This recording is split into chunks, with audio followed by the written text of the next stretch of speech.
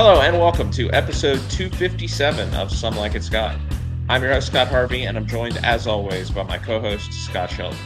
Today on the podcast, we escape World War II-era Japan to a series of fantastical worlds in our review of Hayao Miyazaki's The Boy and the Heron. But first, how are you, Scott?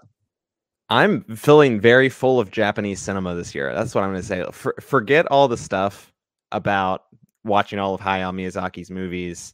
I was really sitting down and thinking about this today because I also saw another Japanese film last week, a little film called Godzilla -1, which quite a picture, Scott. I feel like we're going to have to insert that in somewhere in the podcast because that film is I feel like top of consciousness right now. I know it's still it is, yeah. And I am not a Godzilla head by any, not a kaiju head by any, stretch of the imagination, but I just can't. I've heard nothing but just the highest praise for this thing.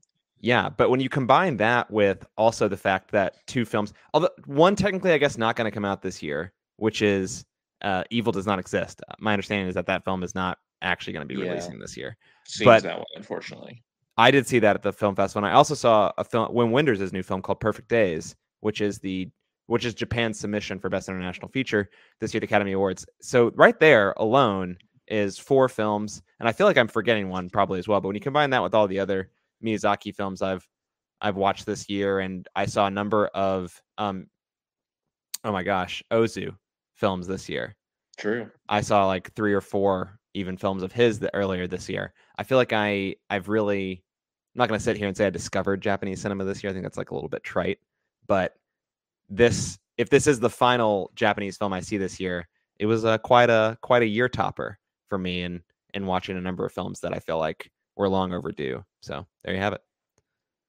Yeah, you're living it right and dipping our toe in the waters of international cinema for sure. I feel like we do that more and more each year, as we have gotten over the years with this podcast, and seeing that the international films often end up very high on our list, multiple entries on our list, that sort of thing. Yeah, and that's not to mention Hirokazu Koreeda's new film, which is called Monster, Monster. I don't know if I'm going to see it before the end of the year. It depends on if it's available near me, because I am going home to Tennessee where it's much less likely to be showing. But hopefully I'll catch that in the new year if I don't catch it sometime before the end of the year. Yeah, and of course, I have talked before, I think, at the podcast about Koreeda's Netflix series that he did earlier this year, The Mackinac, which is one of my favorite things I've watched in 2023. So, yeah, just a great year for Japanese media, absolutely. Of course, because we are talking today about another film from our Countdown series, and we hope you have been listening to our Miyazaki Countdown. It was all leading up to this episode of the podcast. It's why we chose Hayao Miyazaki as our latest director to do. All the episodes are now available for you to listen to right here in the Some Like It Scott feed. And of course, as we are in every one of our Countdown series, we were joined for the Miyazaki series by our good friend, Jay Habib. Jay was just here a couple of weeks ago, as a matter of fact, to talk about David Fincher's The Killer with us. He's back today to talk about The Boy and the Heron. Jay, how's it going? I'm doing well, Scott. Is this the most I've appeared on the podcast in a month and a half span? Like, not counting Countdown series, like actual, the main Some Like It Scott episodes. I wonder. I think it probably is. I mean, again, between doing The Killer, several other of the Countdown episodes coming out this month, and then this to sort of cap it off. If you go back the last 4 weeks, there's probably only been like one podcast release that didn't feature you on it.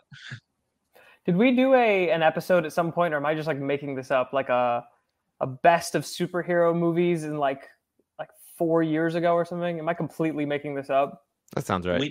We did an MCU episode after Endgame as like a sort of retrospective.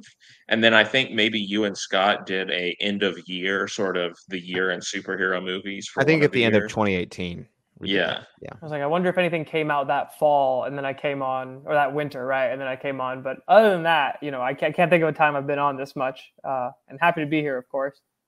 By the way, I'd love to hear you guys do that superhero movies podcast this year. I think that would be a really good one. But of course. Can't I just go watch Godzilla -1 instead?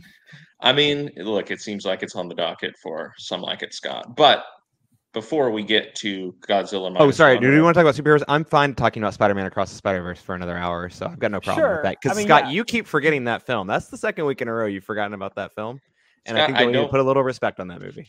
I haven't forgotten that film. It's in my top 10 films of the year currently. Spoiler alert. But I would say, on the whole, the year in superhero films has probably not been one for the books. But yeah, if we can cordon off the that's conversation to Spider-Verse and Teenage Mutant Ninja Turtles, we could probably get away with it. I don't know. We'll see. I'd have to go watch a few more movies first. Yeah. Yeah, well, I'm not gonna be doing that, but you guys, I mean, did we get more than 2 good superhero movies last year? I'm trying to think if it's really that much worse this year. If it just feels worse because of all the Marvel. Well, I know you guys you guys liked Wakanda Forever, right? So that was one, and then worse than both of those 2 movies, though, I would say. Oh yeah. The Batman came out last year, the right? The Batman was great, yeah. But yeah, does Top Gun Maverick count? Maverick was a hero. Well, was not super though, unfortunately. I don't know, man. He survived that, that opening test flight sequence when he went Mach 10.3, and that's true. If we're doing that, then we have to count Ethan Hunt also as a superhero this year, and John Wick too, probably. So maybe look, I'm happy to do that. That's maybe great. It was a really good year for superhero movies. Now that we wrap those things in there, but that's enough superhero talk. Crazy episode we had today, guys. Good. This was good. Yeah. We hope you've enjoyed our superhero retrospective. We just really stumbled right into that. No, as mentioned, our film today is The Boy and the Heron, the 12th film from the king of anime, Hayao Miyazaki. The Boy and the Heron opens in 1943 Japan, where 12-year-old Mahito Maki, voiced by Luca Padovan, loses his mother Hisako in a hospital fire. Soon after Hisako's death, Mahito's father, voiced by Christian Bale, remarries Hisako's sister Natsuko, voiced by Gemma Chan, and along with Mahito, moves in with Natsuko at her country estate. Mahito is stricken with grief by his mother's death, and this feeling is only compounded by the mysterious gray heron, voiced by Robert Pattinson, who keeps appearing at Mahito's window and telling him that his mother is in fact still alive, coaxing Mahito towards the large abandoned tower on Natsuko's property. When Natsuko herself, who happens to be pregnant, disappears, Mahito finds that he has no choice but to enter the tower, despite warnings he has received from Natsuko and the elderly ladies who also live in the house. But upon exploring the tower, Mahito soon finds himself whisked away into an alternate world of magic, where the lines of time and space begin to blur, and several familiar faces from Mahito's life seem to live. Determined to rescue Natsuko and return with her to the real world, Mahito is soon thrust into an epic journey that will end with a single choice, a choice that could change the fabric of Mahito's life forever. Jay, we'll start with you. After supposedly signing off with 2013's The Wind Rises, Miyazaki has returned with another film being billed as his farewell. Does The Boy and the Heron resonate as deeply as Miyazaki's previous film and cement Miyazaki once and for all as one of the greatest filmmakers in history? Or did Miyazaki's return to the big screen make you wish that the great master had quit while he was ahead? I mean, surely his status as one of the all-time greats was cemented before this was released. And I think this only reinforced that.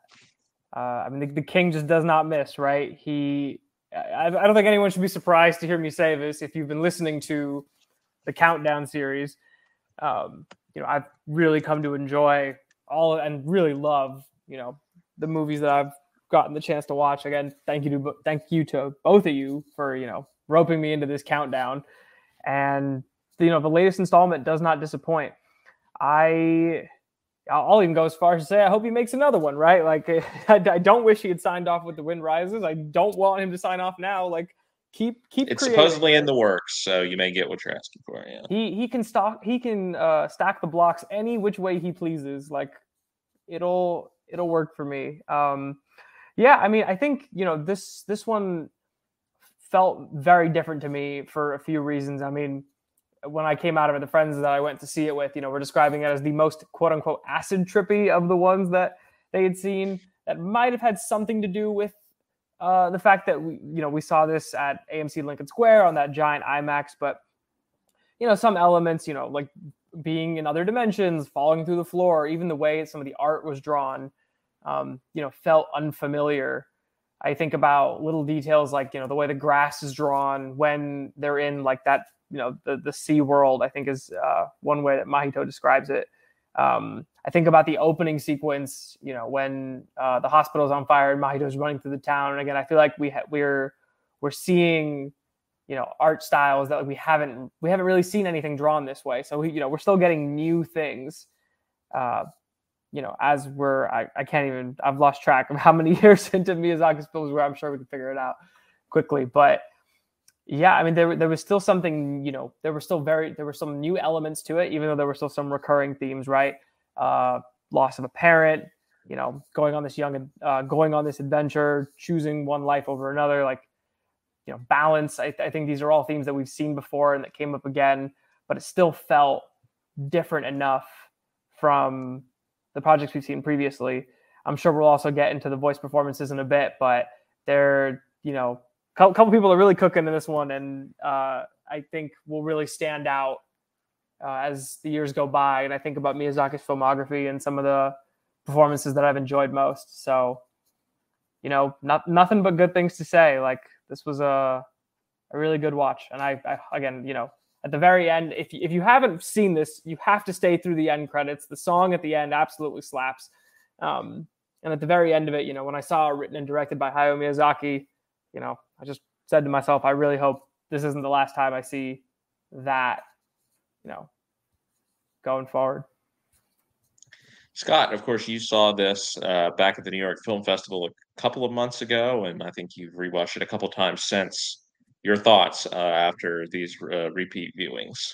Absolutely, yeah. I did see the film over 2 months ago now at the New York Film Festival, and I did watch it twice more since then in the last couple weeks, and I love this movie. I think that luckily, I don't know how, completely knowledge free you all went into this movie, but I really do consider myself very fortunate that I saw this.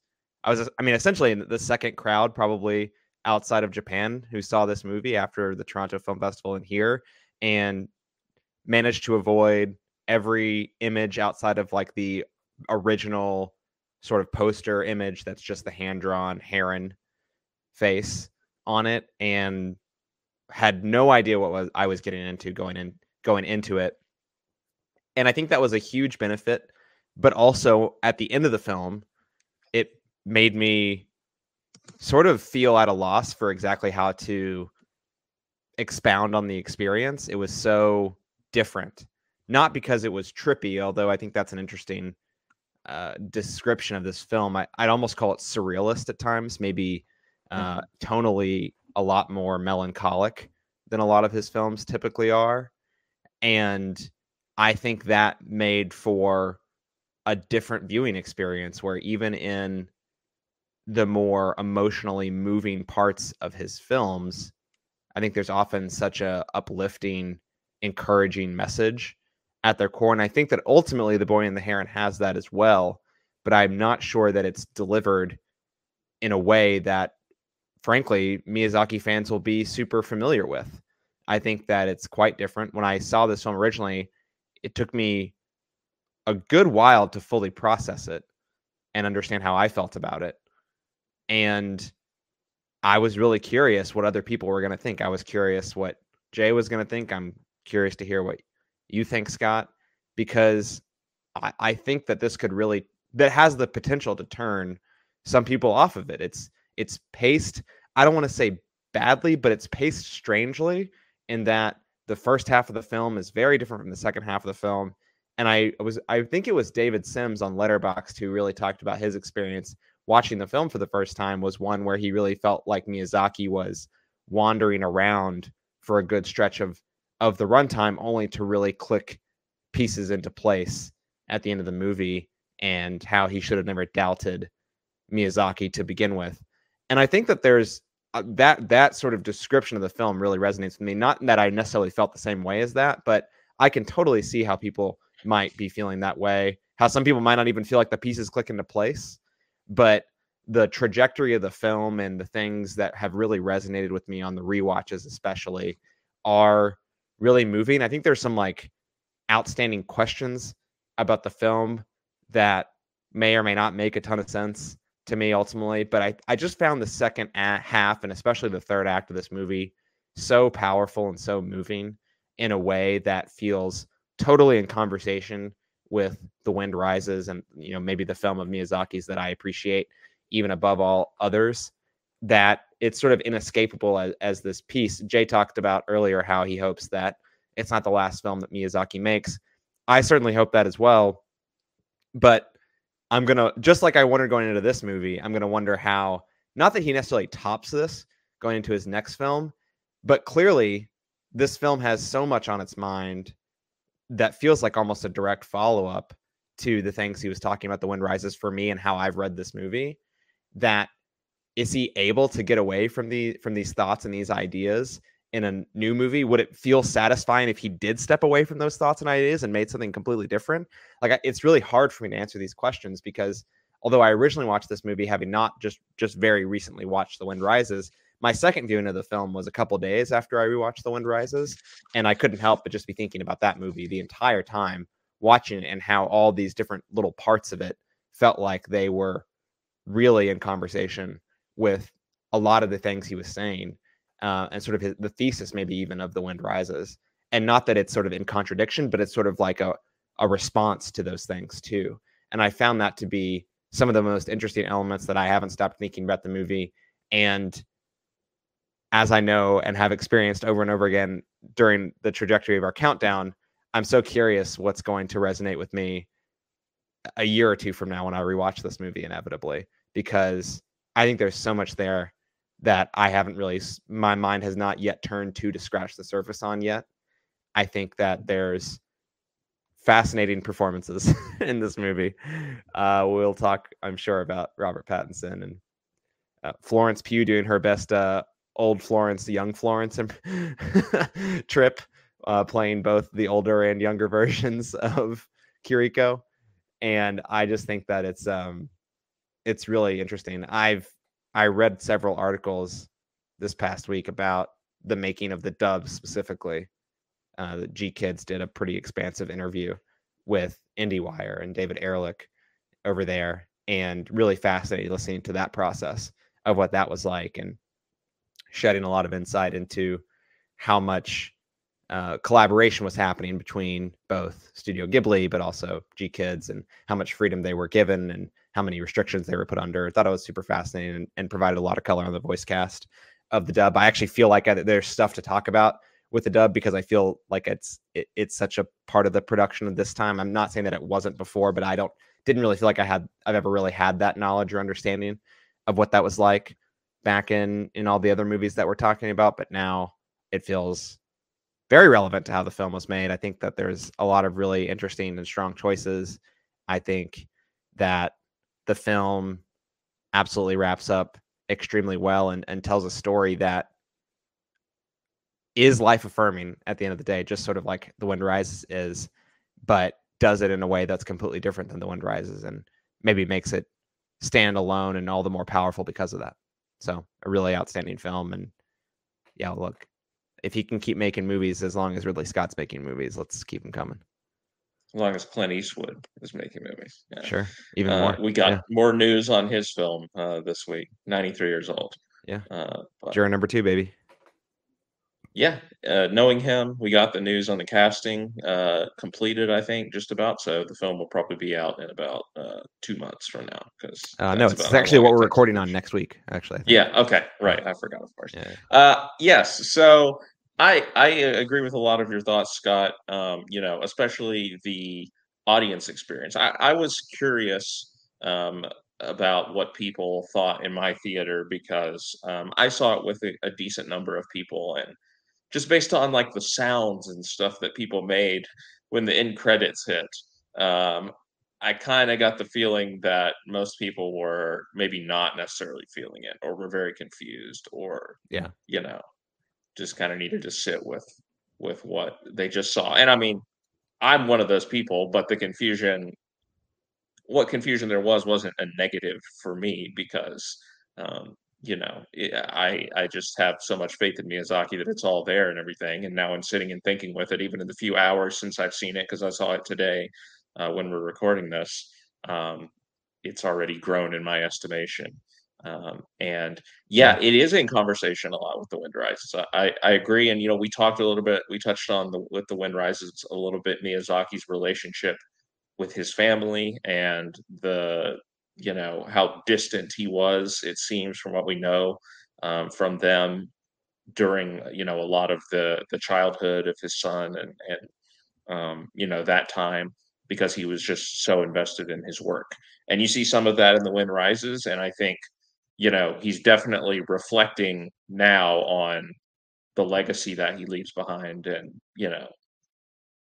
I think he's filled with a lot of regret about how he treated his family, perhaps. And that's one thing that I think is written all over this film. And even more so than The Wind Rises, he has death on his mind, right? Like the idea of his life coming to an end sooner rather than later, is something that kind of haunts, I think, a lot of the frames of this movie. And especially when we get towards the end, I think it's a lot of him sort of working out, you know, number one, just processing that he's coming to the end of his life, and number two, what does he want to leave behind for the people that he leaves behind? And it's fascinating to watch because, um, it's not often that you see a great master like this make something that, you know, is so intimate, is so personal, is so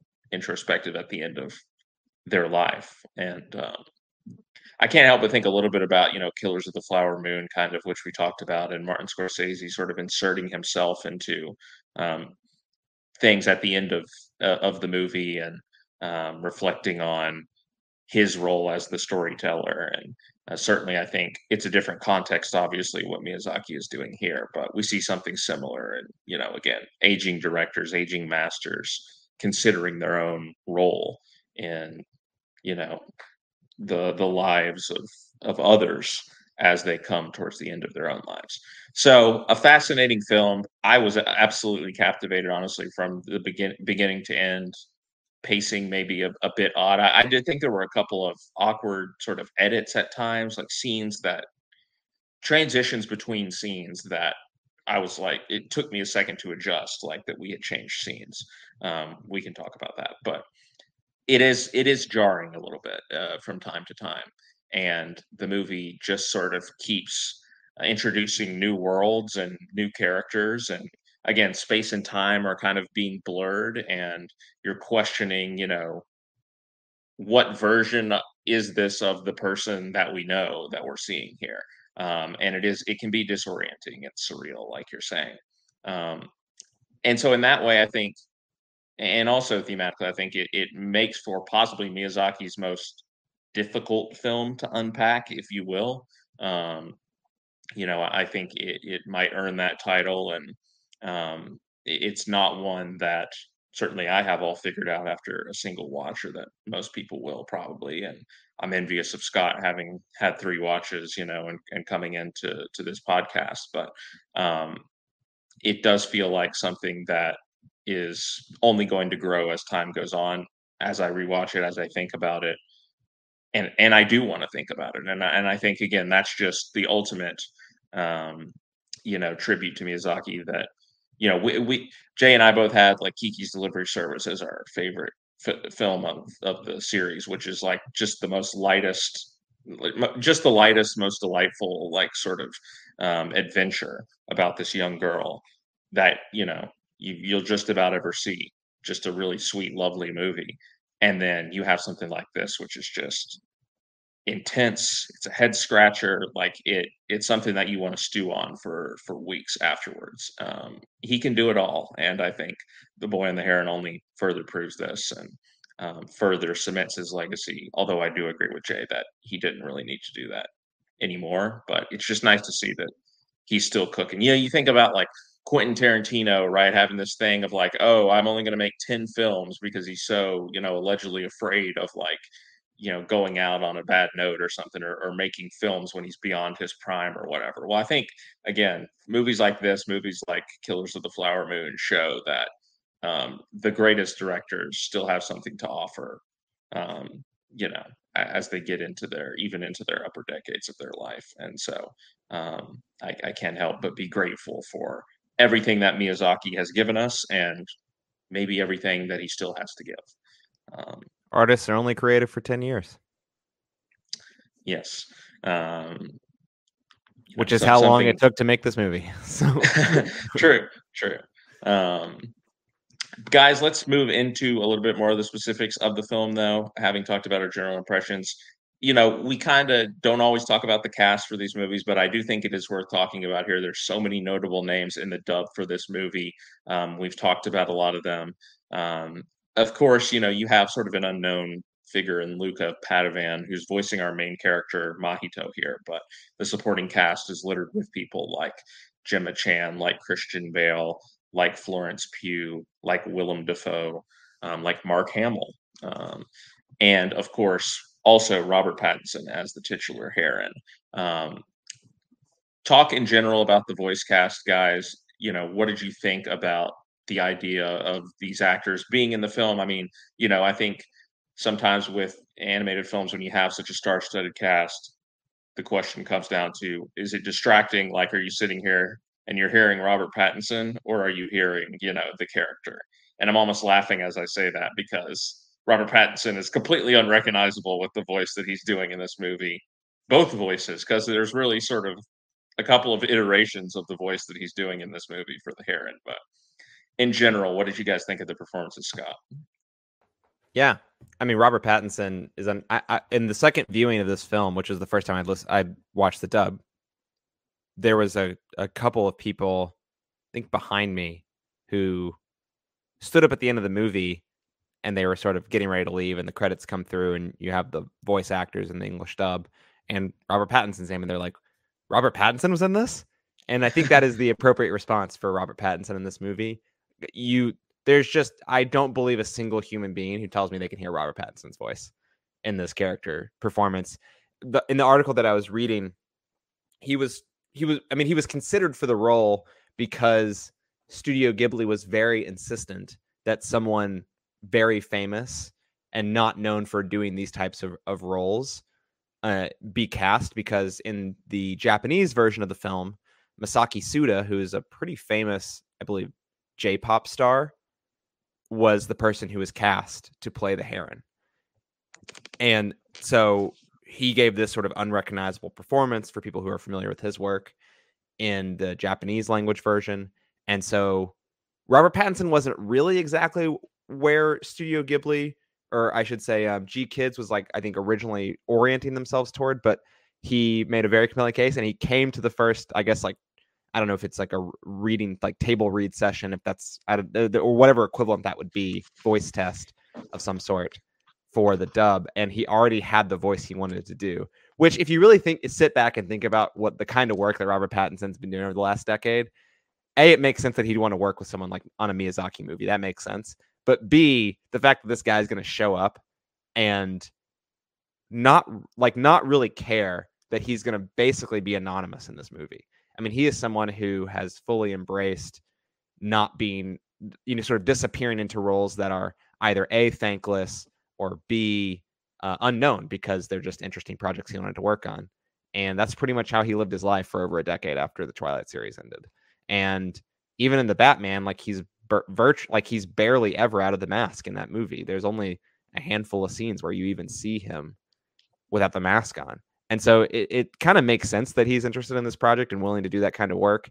And I mean, it sounds like they didn't even have to coach him at all for the voice, and he just sort of came into the production with that. And I thought he was, I think that having seen both versions, he does a very good job matching the tone of the Heron from the other version, from the Japanese language version of the film. So in that respect, I think he makes it his own, but captures the essence of what Miyazaki and Studio Ghibli were looking for in the Gray Heron role. I think other aspects of the casting, it's impossible to not feel like the casting of people like Christian Bale, Mark Hamill, Willem Dafoe are not extremely important and intentional. My understanding is that those roles were also cast with people who have been in Miyazaki films in Japan as well. for the Japanese language version. So it very much is sort of like there are so many shots in the film that evoke images from his other movies. I mean, there's several shots that evoke Spirited Away, several shots that evoke Princess Mononoke. They're just sort of litter all over the place with these callbacks to his other films. There's also these callbacks in the voice cast as well. So, you have Mark Hamill from Castle in the Sky. You have Christian Bale from Howl's Moving Castle doing a completely different voice, it must be noted. Yeah, maybe Willem Dafoe actually, now that I've said that, it maybe hasn't been in a different Miyazaki movie, but I think the point is that there's several key roles here that were important to be cast with people who are familiar to the audiences for these movies. I think that was important to the performances, and I think they capture that really well. I think one of the other people that I did want to talk about, just as we talk about the cast, though, is sort of two newcomers, Luca Padovan, who I think does a fantastic job as Mahito. And maybe we're going to pivot into this when we just talk about him as a character. But before we do, I also thought Karen Fukuhara, who plays Lady Hime, does a spectacular job. I mean, she's one of my favorite performances in the dub for me. But going back to Luca Padovan, I think that he just does such a wonderful job. And I think maybe, frankly, one of the hardest roles ever in a Miyazaki movie. I think the character of Mahito is like easily maybe the most inscrutable or difficult to immediately connect with of like any of Miyazaki's main characters. I think that the sort of rage and dissatisfaction and unhappiness that this character feels for such a large portion of this movie is like one of the things that I think made me initially not bump off of the film, because I don't think that I necessarily did that, but it made it more difficult for me to orient myself in the story, because he's so unlike other protagonists that we've had in Miyazaki movies. And I think one of you, I think it was you, Scott, who was talking earlier about how Miyazaki just sort of continues to prove that he can do it all. I think the fact that he has a protagonist like this is sort of what adds to the canon of Miyazaki for me in this film. And the fact that he has this, I don't want to call him unlikable, but he's someone who is difficult to connect with because he's more or less being pretty antisocial through the first half to 2/3 of this movie. And this film even more so, I mean, obviously The Wind Rises is a biopic that's sort of like Miyazaki as like a stand-in for the biopic in a way, and it's fusing like a lot of different things. But this film, if we just start talking about the connections to The Wind Rises, this film feels much more literally semi-autobiographical in nature. This character of Mahito is pretty much, I can only imagine how Miyazaki thinks of his childhood. His father was an air parts manufacturer. His mother was sick when he was young. I don't believe she died until many years later, but she was very sick when he was young. And tuberculosis. Yeah, exactly. And I'm sure it felt a lot of dissatisfaction with his lot in life. I mean, granted, he was born in like during the war, so he's not Mahito's age in the war, but I think that those experiences that he was having as a child, as a sort of young adult, must really be captured here in the way that he is sort of presenting Mahito. And I think that Luca Padovan does such a good job keeping that distance from you, the audience, because you almost have to give a performance that doesn't really endear you to the crowd, because I think if it starts to endear you and you feel close to this character, the film's not as effective anymore. I think you have to grow to understand this character and where he's at, and you can feel a lot of sympathy for the position he's in. Maybe even you feel some empathy, but the level, you can't feel as close as to cite Kiki's Delivery Service, sort of the opposite end of the spectrum, maybe in terms of tonal vibes. And it's like you can't feel as close to this character starting out as you do to someone like Kiki going to a new city. You can't feel as sort of admiring of the character as someone like Chihiro. You can't feel these things for the movie to work. And I think that Mahito as a character and Luca Padovan's performance in that role is critical to setting up the second half of the movie, where he starts to really go on this journey. I mean, there's such emotional pivots in this film in the final 5 to 10 minutes of the movie that I just think completely don't work if you are rooting for this character in the same way as you might other Miyazaki protagonists. I think the whole time we are rooting for this character, but I feel like we're rooting for him and having a connection with him in a different way than we have connections with and root for other Miyazaki characters. Like the way, even though like probably roughly the same age, like there's no way that any of us would feel the same about this character as we do Chihiro from Spirited Away. Like it's just completely different experiences interacting with them. And that's not to say one is better or worse than the other, but they both serve their stories extremely well. And I think that Mahito is really wonderful in that respect. And again, put that on the shoulders of someone who, I mean, I don't think Luca Padavans, I think he was a discovery. I don't think he's been in anything before. So it's pretty remarkable. Jay, do you share Scott's effusive praise for the voice cast here? I do, Scott. I don't think I could have said it better myself, but I think that he's right that Luca Padovan really does give. I mean, it's a fantastic performance because I think I thought of it slightly differently in that I think it would have been very easy for this character to come across too annoying or like almost like, like even harder to relate to than how Scott's describing. And it's the kind of thing that's like, I'm sitting there, I'm watching this, and, from a very distant view, I can say, yes, I can understand how you, a child, is having a very hard time with the fact that your dad has now moved on with, your dad's moved on with your dead mom's sister, and now there's another kid on the way. It seemed like Mahito wasn't even really around for all this, right? Because he's only meeting, his new mom, after she already has a wedding band on her finger, she's already pregnant. Like, clearly, like a lot of this has happened, and he's probably just been in his own hurt space. So, it's the kind of thing that's like it would have been. While I'm sitting here being very empathetic to what's going on, I also think it would have been very easy to do this voice as just really annoying, and then I'm not rooting for you at all until maybe later on when we see you go through his growth and things get a little bit better. But I think Scott's right that we are, at least I am, kind of rooting for this character throughout the movie, but just in a different way as it progresses.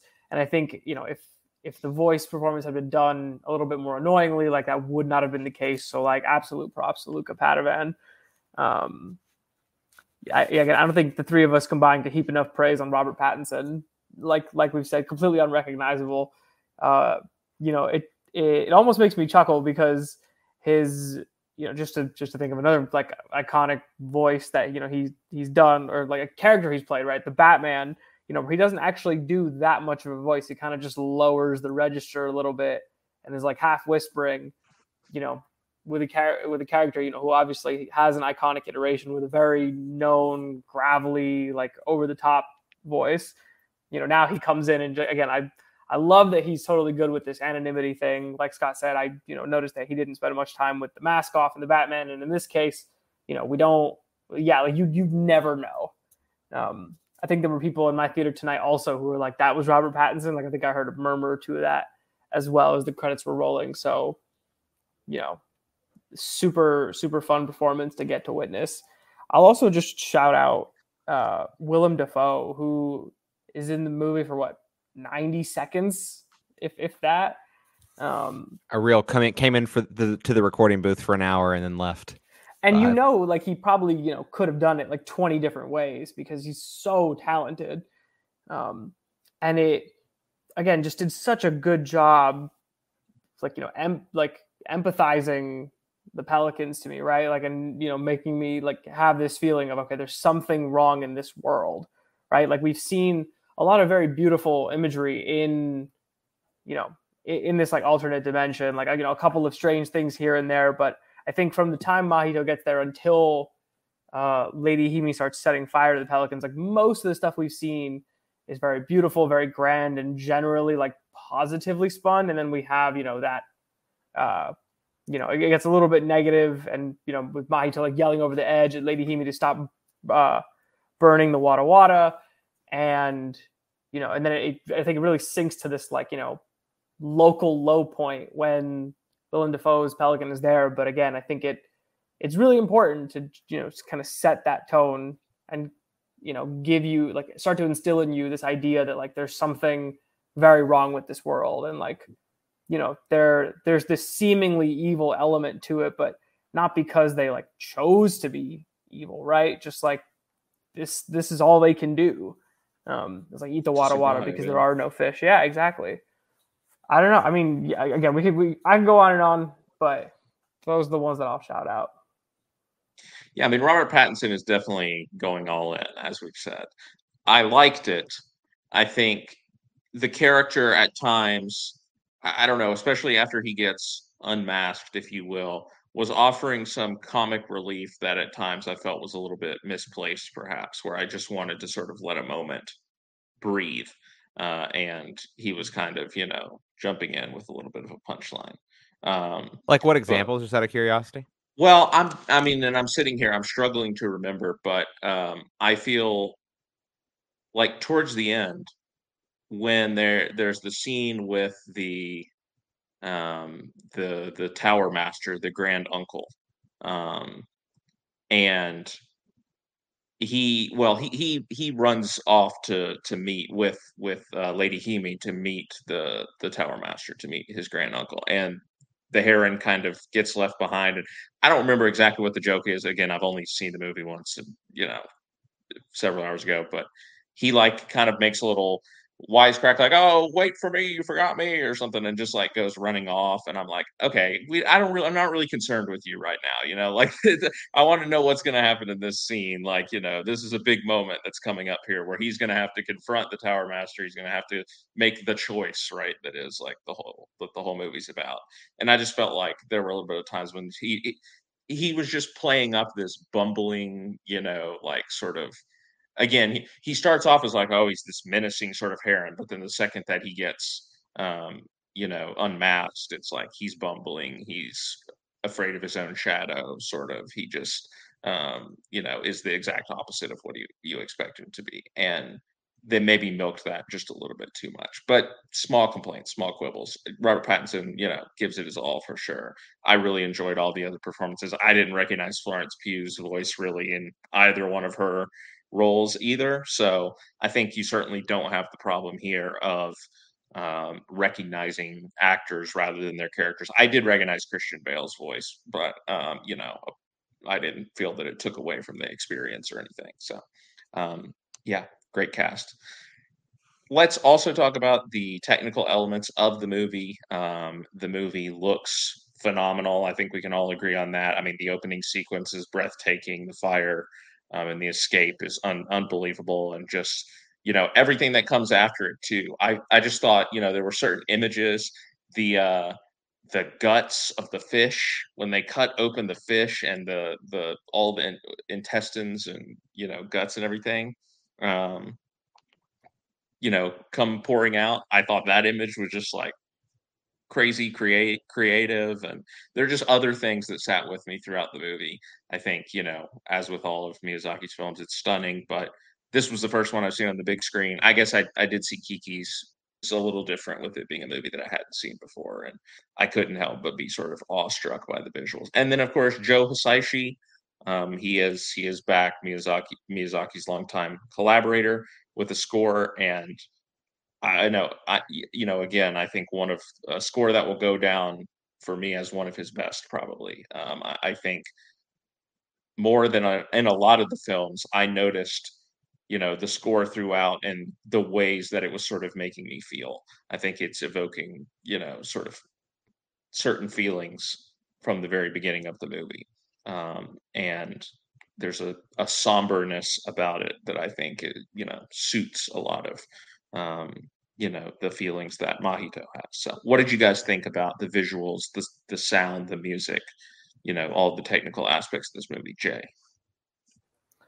I think I touched a little bit on the visuals earlier on, but just to reiterate, like you said, there are some pretty breathtaking shots in this one. And again, I think that, between the fire opening, I think, again, some of the ways that the other world is drawn, like we're seeing elements of Miyazaki that we haven't, or, we're just seeing, new drawings, right? I think there were some others that were very reminiscent of things we've seen before. I remember when the other world starts to collapse after the Parrot King, stacks the blocks and then chops the table in half, and the sun explodes, and you just have these, like this like brown goop right? Just like, flying like all over everyone. Like that felt very reminiscent of Princess Mononoke to me.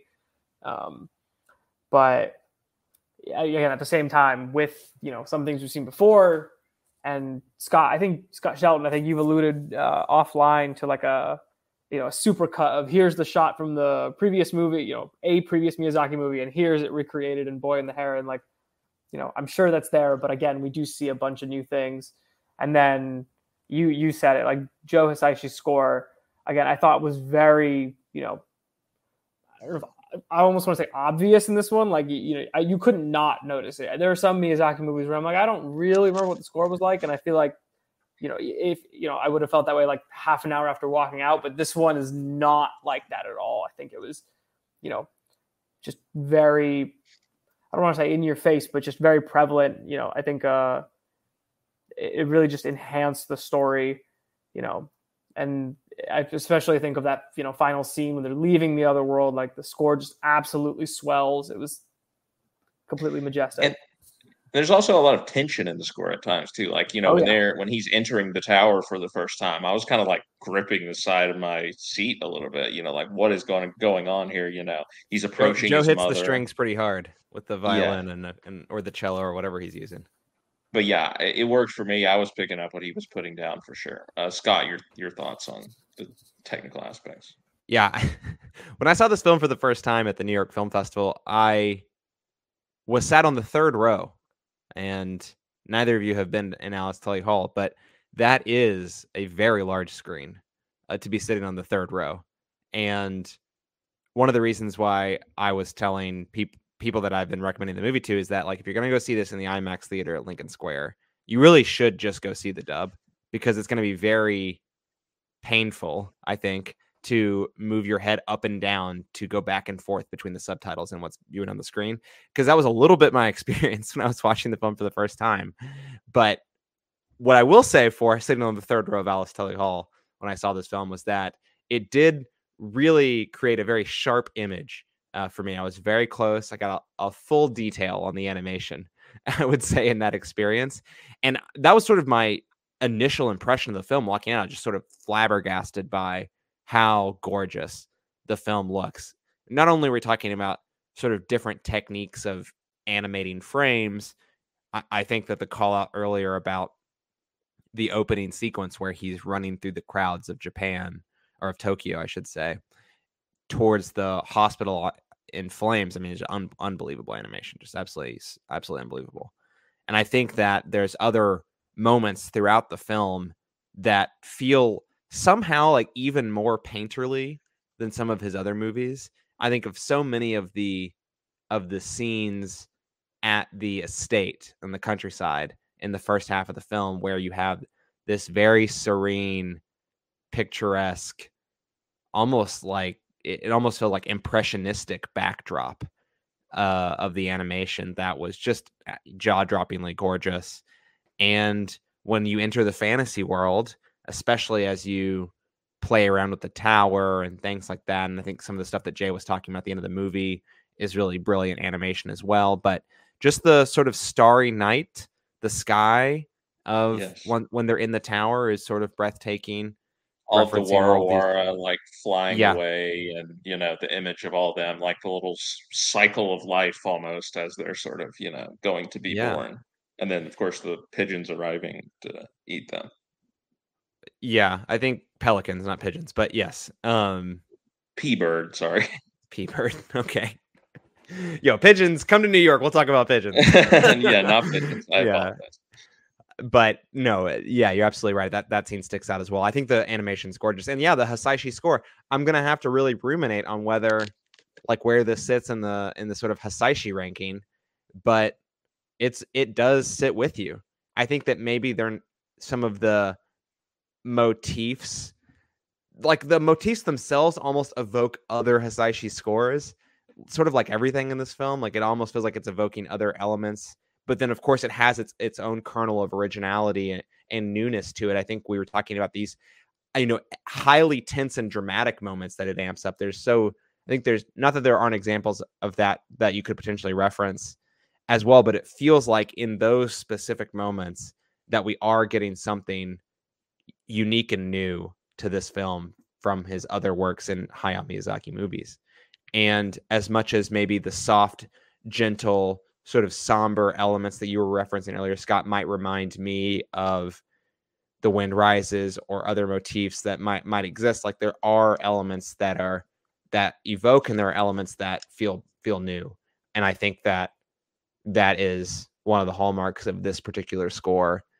It's up there for me. I definitely think about that sort of string motif, that the really tense string motif that you're referencing multiple times now, often since watching this movie. It really sticks out in my mind, and we'll see where it eventually lands in sort of the scores that I go back to and think about the most. But it's remarkable. Another remarkable production design from all quarters, from whether it's the hand-drawn animation, whether it's the cinematography by Atsushi Yokoi, and then Joe Hisaishi. Yep.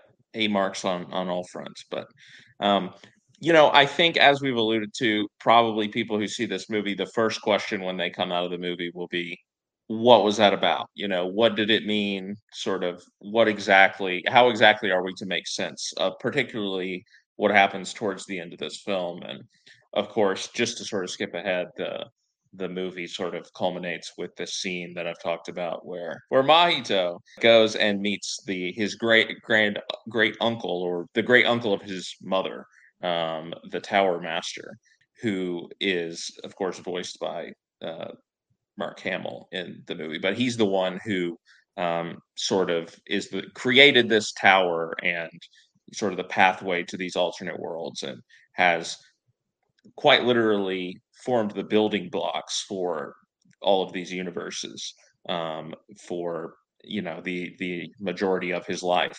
And now he needs somebody of his bloodline to succeed him in this role, and he wants Mahito to take over and to add his block right to this world, or to build his own world, essentially, and build one that is full of nothing but beauty and love and peace and all of the good things in life and none of the bad things.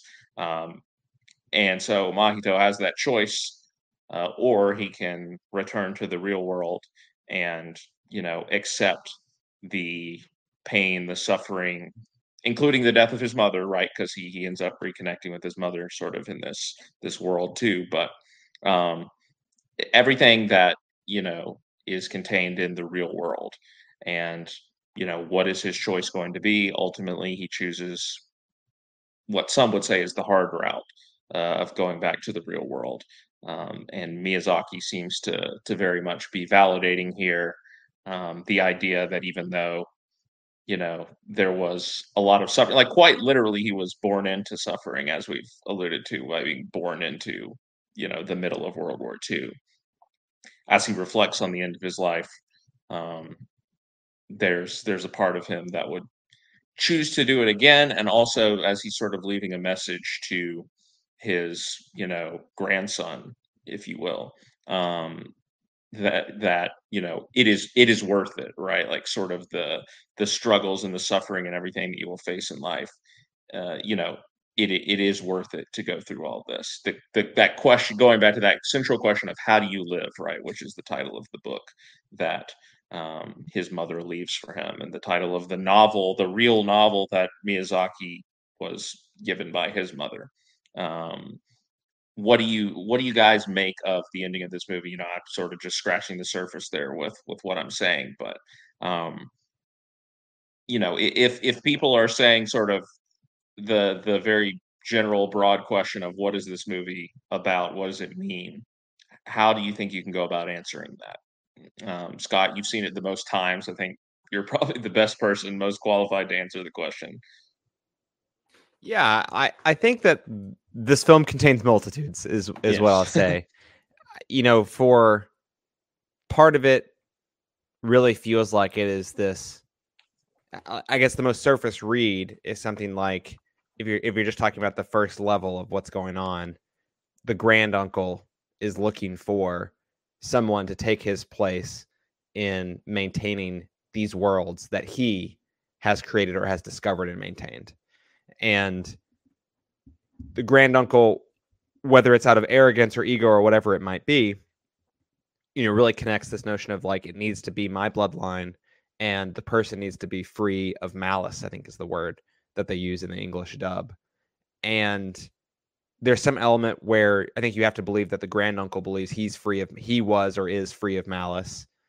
Maybe less so these days now in the present than he was earlier in his life, but that's a critical part. And I think all of the pain and suffering and the self-inflicted injury, which is ultimately what Mahito cites as he responds to the granduncle's question, that he doesn't feel like this is the life that he wants to lead, and B, he doesn't really feel like he can fit the box in which he would be put into by choosing to accept that role. He doesn't believe that he's free of malice.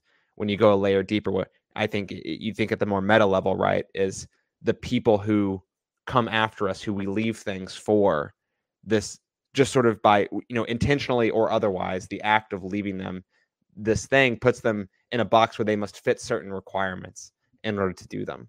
And notionally, that can be deeply unsatisfying. And to answer the question, which I think is absolutely core to the film from start to finish, of how do you live, it's not necessarily how you're going to find that you live. It's not going to be you creating like Jiro Horikoshi, right? Like if Jiro did what his father and mother left him to do before him, he wouldn't be building airplanes. And so there's this sort of metatextual narrative that I sort of start to dig into when I think about this with The Wind Rises, that like if The Wind Rises is this sort of grand assertion of Miyazaki that it's so that you have to find what you're passionate about and create no matter how that creation is used, because that is what is going to fulfill you, and that's what's going to give you life and why you get up every day to live. It feels like The Boy and the Heron is a response and sort of coming over the top of that and saying, for those as we sort of find the paths in life of how to answer the question of what's going to make us want to be, or like what's going to fulfill us, how we are going to live. It doesn't mean we can't do the paths that are set in front of us by our relatives and those who come before us. You absolutely can. But if you don't feel like you fit into that role, then that's okay. Then you forge your own path, and that is okay. Yeah. And I find the character of the granduncle, who I was like pretty convinced on the second watch is also a stand-in for me. Is like Miyazaki, obviously he's writing some semi-autobiographical perspectives into Mahito as a character, but it also felt like, to one of the things you were saying earlier, Scott, it really feels like him wrestling with what he has left for his children and his grandchildren. Absolutely. And then I read this article where he talks about that the granduncle is like apparently Isao Takahata. Isao Takahata, yeah. And I was just like, okay, I don't know enough about that really. I mean, Takahata, who is another co-founder of Studio Ghibli with Hayao Miyazaki and Toshio Suzuki, who's the producer on so many, if not all, of Studio Ghibli's movies. They're sort of like the three creators of the studio and was a mentor to Miyazaki. Died in the production of this movie, which made it very difficult, I think, for Miyazaki. My understanding is that there's like an original or an in-production version of this movie that much more strongly featured the granduncle as a character, maybe even arguably a main character in the film. And instead, after Takahata passed in 2018, the character, like Miyazaki, just found it so difficult to include the character in the film, and eventually was able to work into the version that we have now, and it obviously plays a very critical role.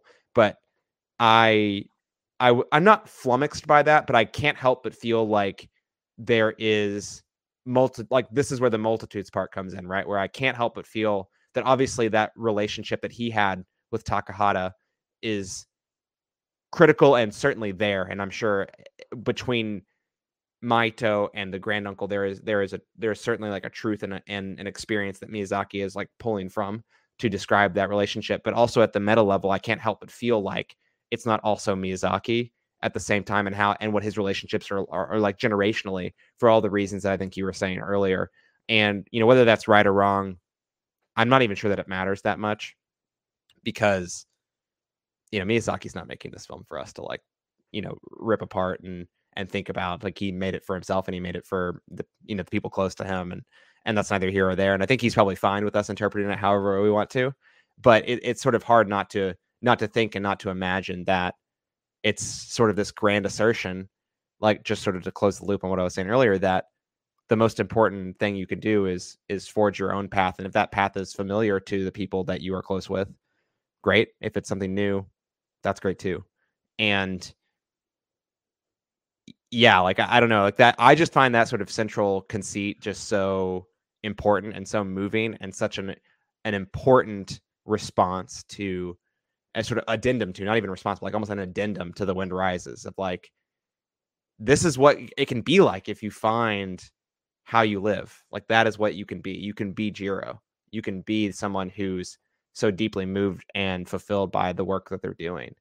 But, you know, you and I, we aren't necessarily Jiro Horikoshi, right? Like, we're not necessarily making planes and being fulfilled by that in that way. And so I think that sort of the end of the film becomes so magnanimous in that respect. And Maito's choice to abandon the worlds that his great uncle, I don't understand the relationship I mean, at I all, think that the technically that's grand correct. uncle, Yeah. the Yeah. grand uncle has sort of created as this, again, this melancholic reality that we all have to live with. It's almost like the grief that has seeped into this world, and certainly Maito's life. It continues, right? There's a sadness to that choice, but at the same time, it's fulfilling. And I find that to be like a really remarkable conclusion of the film. And certainly the point in the film where I'm like, this works, like, this is starting to work. And for me, like, this is starting to really work. And I get it, and I'm starting to understand. And I'm not saying I felt that in the film when I was watching it, but afterwards, when I'm thinking back on it, I was like, that is the point where the sort of film really pivots and turns on. And I just found that so moving and remarkable. And the end of the film is wonderful. It's up there, and it's some of the best stuff that I think Miyazaki has put to screen. But I also think it's like not free of complications and complexity and nuance. There's this element too that I can't help but feel that Miyazaki is writing regret into his own life as well. Like, if you take the read of Miyazaki having some, you know, spirituality within the grand uncle, you can't help but feel like he regrets trying to force his son Goro, or maybe his family and the other people who are close to him, into living this life that he wanted to live, that was fulfilling for him, but maybe not for others. And I could be wrong, but there's these little moments in that conversation where the grand uncle accepts the decision, right, that Maito has made, but is like, will you just stack it one more time? Like, till have the 3 extra days go by. And that sort of like acceptance, but this way of trying to wedge your ideas and your world back into the conversation again. It just sort of feels full of what must be regret and misstep, almost, is how I can't help but read it. And again, maybe I'm reading more onto the text than the author meant, but I can't help but feel that, with also just sort of everything that we know outside of the films about his relationship with Goro, who's a producer on this film, his son, who, you know, I think this film is all about making sure that he knows he doesn't have to do this if he doesn't want to. And maybe Goro does want to do this, right? It's not to say that he doesn't, but it's one of these sort of fascinating elements of the film.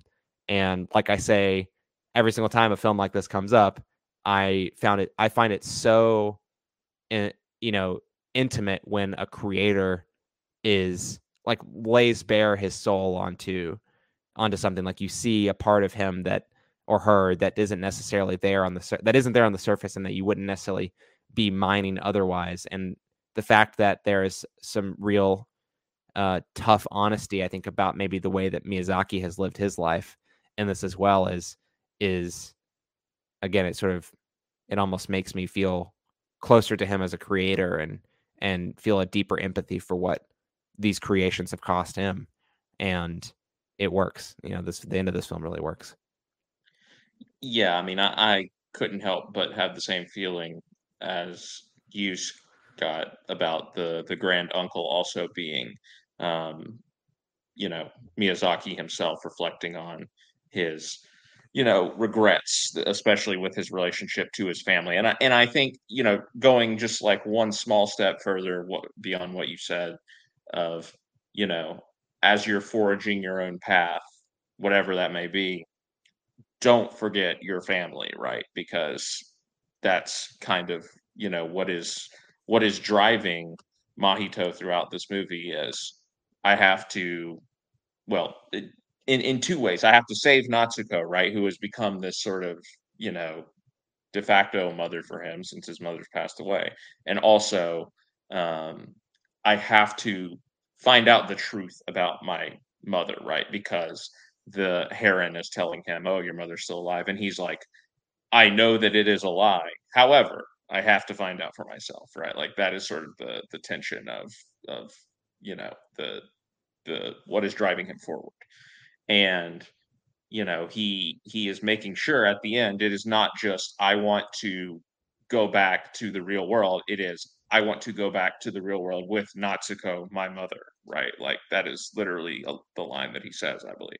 And he also just sort of assembles this family along the way, right? With the heron and even the parakeets, right? Sort of they transform into the parakeets that we know, animals, as he comes back into the real world, and the old woman as well, Florence Pugh's character, I Kiriko. can't recall, yeah, Kiriko, and so I think that is intimately tied to everything that he's saying too, and again, it's all steeped in that regret he has about sort of losing sight, perhaps, of the role that his family has in his life. Um, and throwing himself rather into building these blocks, right, into creating this world. And even though, as you say, Scott, the grand uncle feels perhaps that he doesn't have malice, he also says, like that he hasn't done as good of a job as he would have hoped with maintaining balance basically between these worlds, because obviously there's a lot of chaos going down that we see over the course of this movie, whether it's the pelicans eating the whether it's the parakeet king and everything that he's up to. It's not the peaceful world perhaps that he would have hoped. And again, I think that all comes back to Miyazaki having a complicated relationship with his own work, his own creation, especially as it relates to how that affected his relationship with his family. Jay, your thoughts add to the conversation if you have anything that's sticking out to you. I mean, I'm not sure how to, honestly. I think you've covered it really well, Scott. Shelton, I love the read you're adding to the movie, with the context of Miyazaki and his life, his son, who you said is the producer on the film. Like, this feels like another case of, I think I was saying this after the Wind, while we were talking about the Wind Rises, where you guys are layering in this extra context and it's just like breaking my heart even just like a little bit more than the movie already did. And I think that's something really beautiful. I think I'll also just add, maybe this was a weird way to read it, but I almost got like vibes of Inception when he's at the end, basically deciding whether or not he should stay in this other world and maybe he can build a better world. And this idea of like, will you do this or will you go back to, the world that you came from, with, great uncle saying, there's like murderers and thieves and all that. And, him not only accepting his world for what it is and, going back with that family that he's, found along the way. But I think there's also an element of, I don't want to say he was like necessarily selfish to start this, right? I think he was in a very difficult position, but I think he had this extra element of, learning to live for someone else, that someone else being his new mother, right? Like, accepting her. I think that's such a huge part of the film. Yeah, of course. And, just, I think that it's demonstrative. Like I see that and I'm like, we see him do this and, it makes me wonder, like, how do you live? And I think to some extent the answer could and probably should be, to some extent for others as well, for my chosen family. And that's like, it seems like that's his mother's influence to some extent too, right? Because, she is also saying, I'm going to go into the real world, even though I know that, I'm going to die in this fire, right? I'm going to die in this fire eventually. I'm going to do it because I'm going to give birth to you, and you're a good boy, she says. Sure. I mean, I think he's made up. He's already had this growth until then, but it's nice to, I guess, see that through line of, she clearly had this quality to her. And over the course of the movie, we see him grow into having that quality as well. Yeah. I mean, that sort of growth you witness happen in the delivery room. I forget whatever they call the room that Natsuko is in the castle. They say the delivery room. The delivery room is what they called it. Yeah. Because he first appeals to her and says that, we have to go home, and she rejects him, right? There's this I hate you. Yeah. this really grim scene about that. And then I think he realizes something. This is the part, I think, where I wonder if, upon further revisits with more time separating them, as I sort of wash my brain of being so drilled and locked into the end of the film, which has really captivated a lot of my share of mind as I've thought about this movie.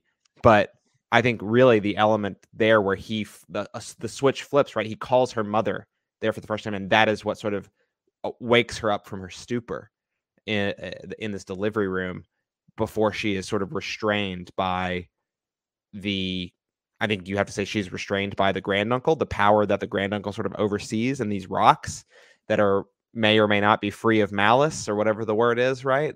And I think there's a element of unknown involved with that. But that scene feels like a super critical one where Lady Hime basically pleads to allow them to leave, but is rejected, at least temporarily, before the rocks sort of knock them unconscious with whatever magic is within them.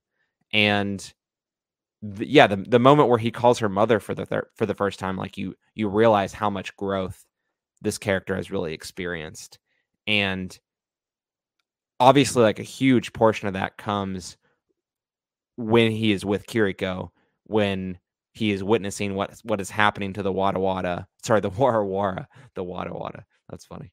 The Wara Wara. And I think that sort of experience and that understanding and appreciation for, I don't know if the cycle of life is quite the right way to describe it, but that conversation with Willem, like the Great Pelican, and the realization that the world isn't perfect. This world, just like his own world, is full of conflict and loss and grief. And though maybe there is not World War II happening in this fantasy world, there is a cycle and a creation that has left creatures and beings in conflict with each other. And he doesn't know how to fix that, right? But I think that, and his conversations with Kiriko, and then being saved by Lady Hime, give him an appreciation that he would never make it through this world, right, on his own. And that holds true. And I think the connections that he starts to make between the sea world, this fantasy world, and the real world that he came from is critical to him eventually embracing this notion that, exactly to what Jay was saying, which I think this is the arc. This is his arc, right? This notion that he has to go back and live for other people. The granduncle, who has he lived for? Not that it's a bad thing, but like, he created these worlds, but who are they for? Right? We don't know the answer to that question. In a tower and literally wasn't interacting with anyone. And they may have been for someone. We don't know, right? We don't really know exactly what happened to the granduncle when he disappeared for now decades and decades. But we know that there's no one here that he would be living for. There's no one here that Maito would be living for. All of those people are going back into the real world. And yes, his biological mother might be gone, but he has Natsuko. He has Shoichi, his father. He has, if the Heron's the Heron's a different complicated story that we haven't really talked about at all. But, there are these other people to live for. And I mean, that is the core of his arc, right? Like if you don't believe that, and if that doesn't work, and if that doesn't develop in that way, then Mahito as a character is kind of a bust.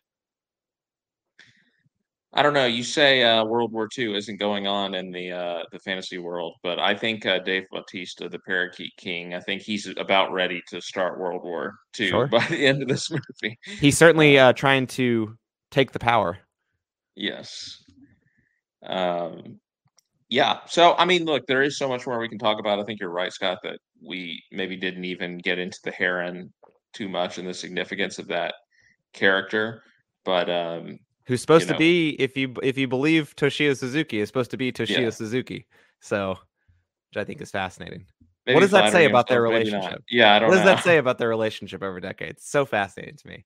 I was sort of like, I sort of jokingly made that when I was texting with someone about this movie. I sort of jokingly made the assertion of like, who is Toshio Suzuki in this movie? If there's all these other like family members and stuff, and this person responded, it's like, it's it doesn't have to be that deep. And I mean, apparently it does have to be that deep, I think. So I'm not sure.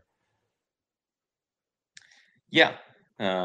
Something else to mull over and obviously to sort of gain insight about on repeat viewings, I think, because I didn't know any of that going in, but upon leaving the film, I also discovered, the quotes that you're referencing, Scott, about the granduncle being Isao Takahata and Suzuki himself being the Heron. So I would love to view it again with that lens.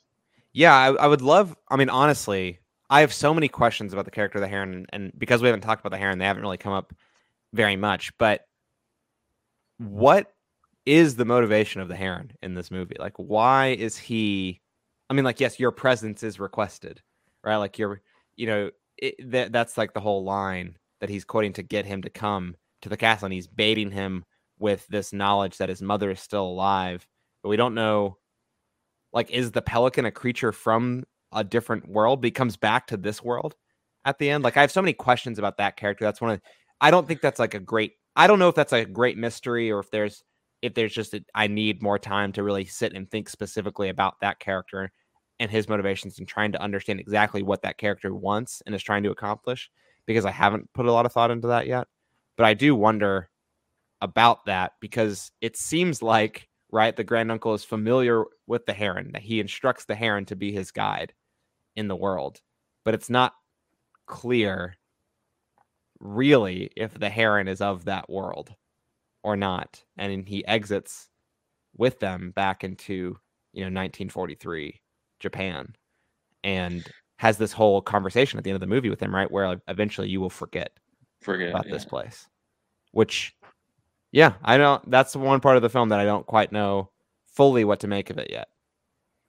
I don't either, but I want to raise a question on that. He didn't forget, right? Because I did a very quick scan of like, what did people think of this? And no one seemed to mention that at the end of the movie, as he's packing up his things, you see him reach into his pocket, look at something and then put it back into his pocket. And like, it could have been anything, but in my mind, it was the block, the figurine, the one block. Yeah. Well, the figurine turned back into Kiriko, right? Yeah. He should still have the one block. He has one block. He has like one. He kept the one block. Yeah. It's his totem. I mean, he also has the book, right? He has the book. He still has the book too. How do you live? How do you live? Yeah. Well, that wasn't from the other world. The block is from the other worlds, right? Yeah. Yeah. No, I understand, but I'm saying like surely reading the book would remind him about the experience, right? I mean, maybe not. I don't know. Maybe I'm reading too much into that. It's ambiguous. Look, did your dead mom write you a book set 6 years before, telling you about her life? Interesting. And even, to piggyback on what you're saying, Scott, I think even like the physical form of the Heron, again, sort of flashing between this Heron, like talking bird, right, and the human being that is like hidden inside of the Heron. Is he a human? I don't think it's clear that he's human.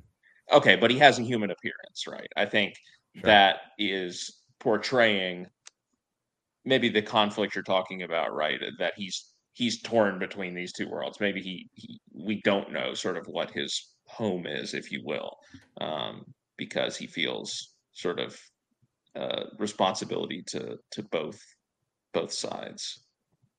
Yeah, I mean, he also has magic, right? Like he's able to perform magic in the real world. I mean, how's he he's flying, like, even though at times it looks like it's just a guy in a suit, right?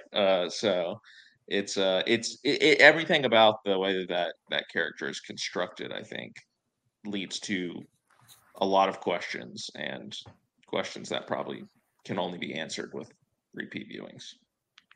So, I mentioned it earlier, so I should come back to it. The edit. There was one moment. It was really only one moment. There might have been others too, but the one that I recall is where he first encounters the grand uncle. Right. He sort of wakes up on the floor, right, and he encounters the grand uncle for the first time. They have this conversation, and then he shows him the building blocks, right? And he touches them and he says, "Oh, there's malice in these or whatever," right?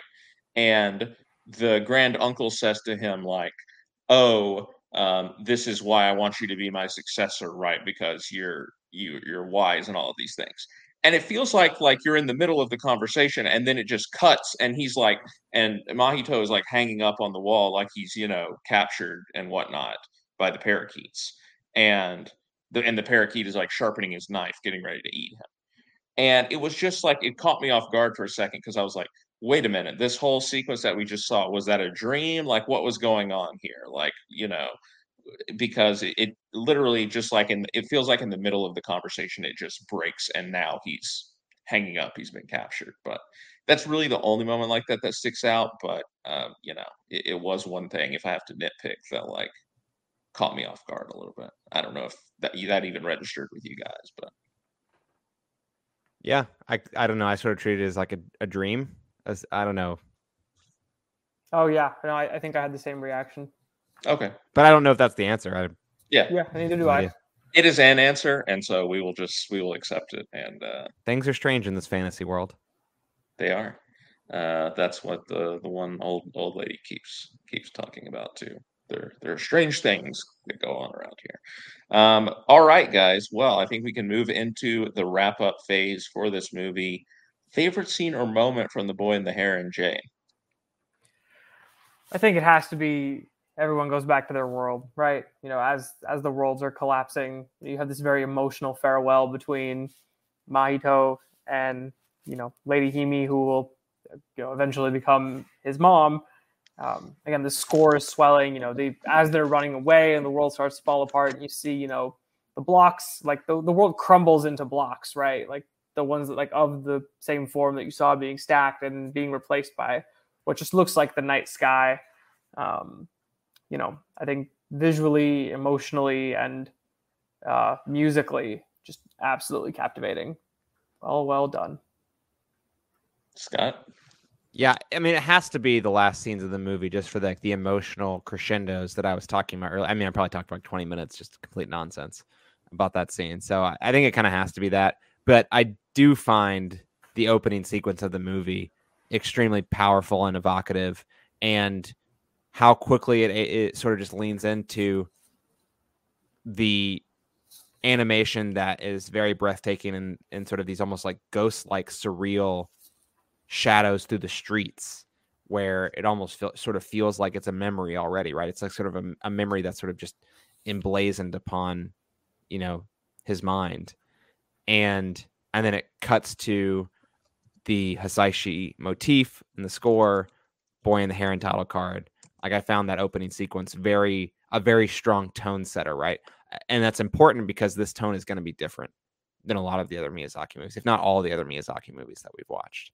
So that opening scene is really successful at setting the tone in a way that, frankly, I think was extremely necessary to achieve what the film's ambitions were.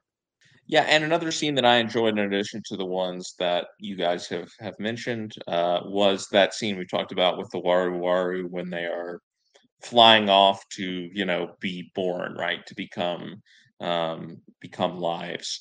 And there's sort of this beautiful moment, and Kiriko is there. I forget the line she says. She says something about like, I'm just so thankful that you got to see this, or something like that. So thankful that we gave them a good meal.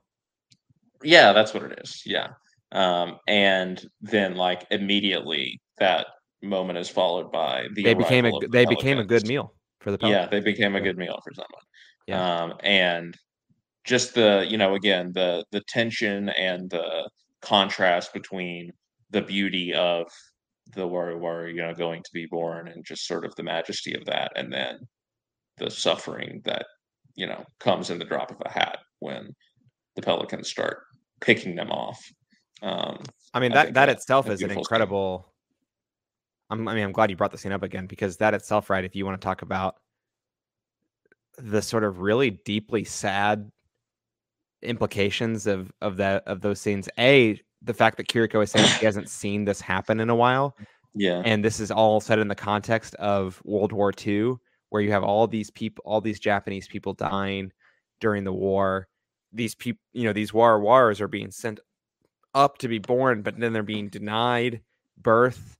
I think it's a really, it's not one of the core central themes of the film, or not as explicitly a core central theme of the film as some of his other works, but this notion of the impact and sort of the devastation of war, I think, is still being felt in different pockets throughout the film. I mean, obviously the devastation of the war itself, like the fact that his mother died, as presumably as a result of, yes, it's a fire, but also in the middle of the war, right? There's this tragedy that's happening. So, I found that scene to be really effective too. All right, let's put a score on it. Jay, out of 10, The Boy and the Heron. Going to be really, really interesting to revisit this one, but again, heaping plenty of praise on it. Right now, it's a 9.0. Scott?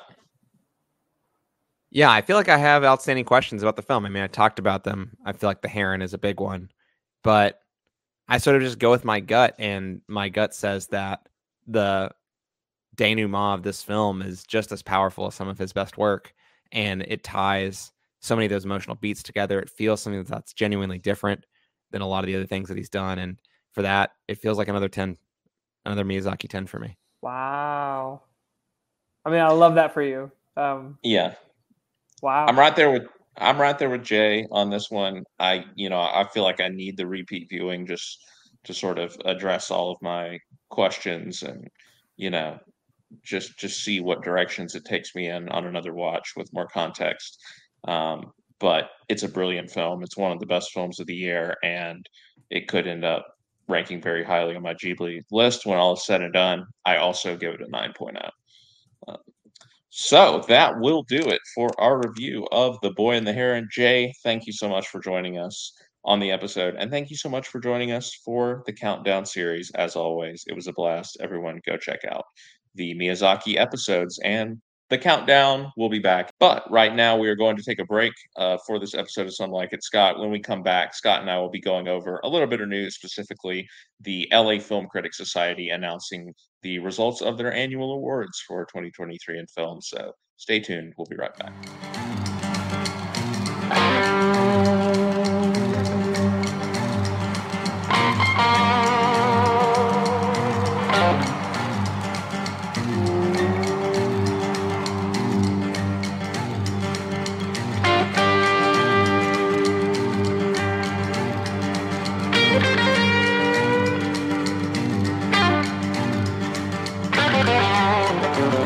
Welcome back to this episode of Some Like It, Scott. Scott, we are in awards season. We have spent the last couple of episodes, this news section, talking about the various awards results that are slowly trickling out. And today we have the LA Film Critics Association, which actually just today, when we're recording this, named the results of their annual awards.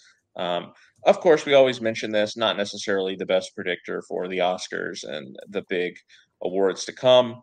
Certainly not. Certainly not one of the bigger predictors of the Oscars. Yes, because the film critics, just in general, LA and elsewhere, oftentimes want to honor things that they feel are not going to be honored at the Academy Awards. Well, they're also just simply they're not voting in the Oscars, right? So yes, they don't vote Yeah. for the Oscars, right? Yeah. But again, in general as well, I think a lot of critics, it seems, go in with the mindset of, oh, hey, these things aren't going to be talked about in award season probably, so let's give them their due here. And I think that's certainly true. in the case of the LA Film Critics Association, and the fact that they named The Zone of Interest as their best picture for the year. This is Jonathan Glazer's film, of course, that actually isn't even coming out until February, I think now. Isn't releasing wide, if you will, until February from what I saw the other day. But Jonathan Glazer's film for A24 about family living, right outside of a major concentration camp. Scott, I know you saw that film. Auschwitz, to be clear. Of Auschwitz. Okay, I wasn't sure. I didn't want to say that specifically whether it was Auschwitz, but yeah, Scott, I know you saw that film at the New York Film Festival. It has gotten a lot of acclaim, but I don't think, honestly, I don't even think it's going to be nominated probably for Best Picture at the Oscars. So you feel like that's probably the critics here throwing the movie a bone. Jonathan Glazer also won for Best Director, and of course, there's a runner-up in these categories, and runner-up for Best Picture is, Oppenheimer, which is the film that is the favorite for the Oscar at this point. Is The Zone of Interest really not coming out until February? Are you sure about that? I think I saw that the other day because I was curious about it. Obviously we're getting towards the end of the year and making our list, and it's a film that I want to make time for before I make my list. Yes, according to IMDb, it says for me, release is February 2nd of 2024. So, wow, late push. Yeah, that's unfortunate because we'll probably do our lists before then. But there's always one or two films like that, unfortunately. But anyway. Zone of Interest winning there, and Jonathan Glazer winning for Best Director over Yorgos Lanthimos. Again, somebody that you'd expect to be in the Oscar race. So the critics still giving them the nod there. Moving down the list, Scott, leading performances. This is, they do a unique thing here of they're going to honor two performances, but it's not based on gender. It could be two performances, of the same gender and the opposite. But in this case, they've honored two actresses, Sandra Hilaire for both of her films, Anatomy of a Fall, right? Well, they do that when they just list every film that an actor's been in that year. They always do that. I think I've seen that before. Yeah. Yes. But anyway, Sandra Hilaire winning for both of her performances in Anatomy of a Fall, which we reviewed a few weeks ago, and The Zone of Interest, again, which we just mentioned. Although, from what I understand, she has more of a supporting role in that movie, would you say, Scott? I think she seems to be getting campaigned, I think, in supporting categories from what I've seen for Zone of Interest. I think that's only because she's getting campaigned for in lead for Anatomy of a Fall. Yeah, it's like, true. Yes, she is a supporting role in that there's one lead role in the film and really only one lead role, but she's certainly a main character in the movie, for sure. Right. But of course, we're big fans of her performance in Anatomy of a Fall, so I'm excited to see that. And then Emma Stone in Poor Things, again, probably going to be an Oscar nomination right there for Emma Stone. So the critics kind of, dipping their toe in the water on both sides. But runner-ups for this category being Andrew Scott in All of Us Strangers, a movie and performance that I think is kind of just circling around maybe the edge of the Oscar race at the moment. Just kind of trying to just sort of tread water from what I see. And then a movie that is doing a little bit better, I would say, in the Oscar voting right now is American Fiction and Jeffrey Wright getting nominated there, or getting the runner-up, sharing that with Andrew Scott there, according to the LA Film Critics. What's the point of a runner-up when you give the award to two people? I don't understand. Yeah, I don't get that either, but they're just trying to spread the wealth as much as possible. Why don't you just do a top 5 list at that point? What are we doing here? Yeah, don't take it up with me. Take it up with. Well, I'm taking it up with you. I'm blaming you. I don't know, Katie Walsh. I'm just trying to think of LA film critics here off the top of my head. Alonso Duralde, maybe. Sure. Supporting performances, Scott. Again, they're honoring two here, just as they did in the lead category, and I have to say they killed it because they picked two of my favorite performances of the year, two of my favorite supporting performances. Rachel McAdams in Are You There, God? It's Me, Margaret, and Divine Joy Randolph in The Holdovers. Divine Joy Randolph, definitely one who it seems is going to be at the forefront of the Oscar race for her performance in this movie. I'm not really sure what the temperature is on Rachel McAdams and Are You There, God It's Me, Margaret. I have seen a little bit of chatter about her recently, but that movie came out so early in the year, Scott, and it doesn't feel like it necessarily stayed in the consciousness of people, now that we're here in December. Although it does show up on, a fair amount of year-end lists that I've seen, but um, I hope that she finds a way to get in there because she is somebody that again, we talked about on the episode, but I've been a big fan of her for a long time, and she's only got the one Oscar nomination to date for Spotlight. So I think she's very deserving for this performance. And then Scott, this is one that feels crazy to me. And the runners up, Lily Gladstone in Killers of the Flower Moon, who is, I mean, I think is the lead, right? I mean, she's going to be campaigned as a lead for the Oscars, certainly in this category. But the film critics felt, I guess, that Leonardo DiCaprio is the lead of the movie, and therefore Lily Gladstone could not be the lead. I don't know what the thinking is here, but Lily Gladstone getting runner-up along with Ryan Gosling and Barbie, two performances that could not be on further ends of the spectrum, perhaps, but two great performances for sure. Moving on, best screenplay, Scott. May December has been the one that sort of has cleaned up a lot of these that we've talked about, but it was the runner-up here. All of Us Strangers winning for best screenplay, so an interesting note there for Andrew Haig taking that one. Not a whole lot else to talk about going down the line, Scott. Anatomy of a Fall did win for best foreign language film. It does seem to be one of the front runners for that category, except not because, again, France submitted The Taste of Things. So that will be the movie from France. I keep forgetting that France just. When the Oscar nominations come out, Scott, you're going to be like, "It's incredible! Anatomy of a Fall was snubbed. How could this have happened?" Well, it's like what everyone did when. What film was it? RRR, right, was not eligible for international film, I believe, because I think India submitted something else, if I'm remembering correctly. There was some film, I think, last year that people were like outraged about, and it was like, no, guys, actually, this wasn't even able to be nominated in the category. I'm pretty sure it was RRR, but yeah, Anatomy of a Fall. That did happen with RRR last year too. Just to confirm with you, yeah.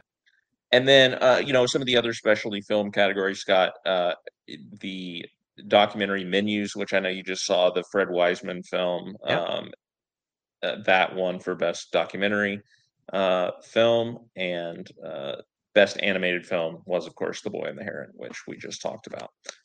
So there you go. The LA Film Critics Society Awards.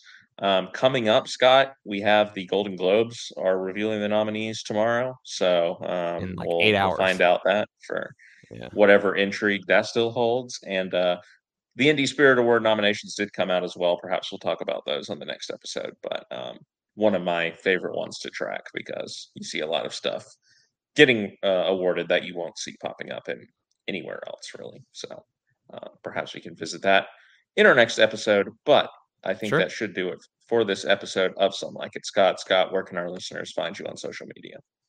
At Shelton2013. And I'm at ScarvyDent on all platforms. We hope you've enjoyed this episode of the podcast. If you have and you'd like to support us, don't forget about our Patreon page at patreon.com/MediaPlugPods. Even if you can't support us over there, however, don't forget to rate, review, subscribe, do all of the things that you do on your preferred podcast app. And we hope you'll be back for our next episode, on which we'll be finding out how Willy became Wonka in our review of Paul King's Wonka. Until then, for Scott Shelton, I'm Scott Harvey. We'll see you down the road.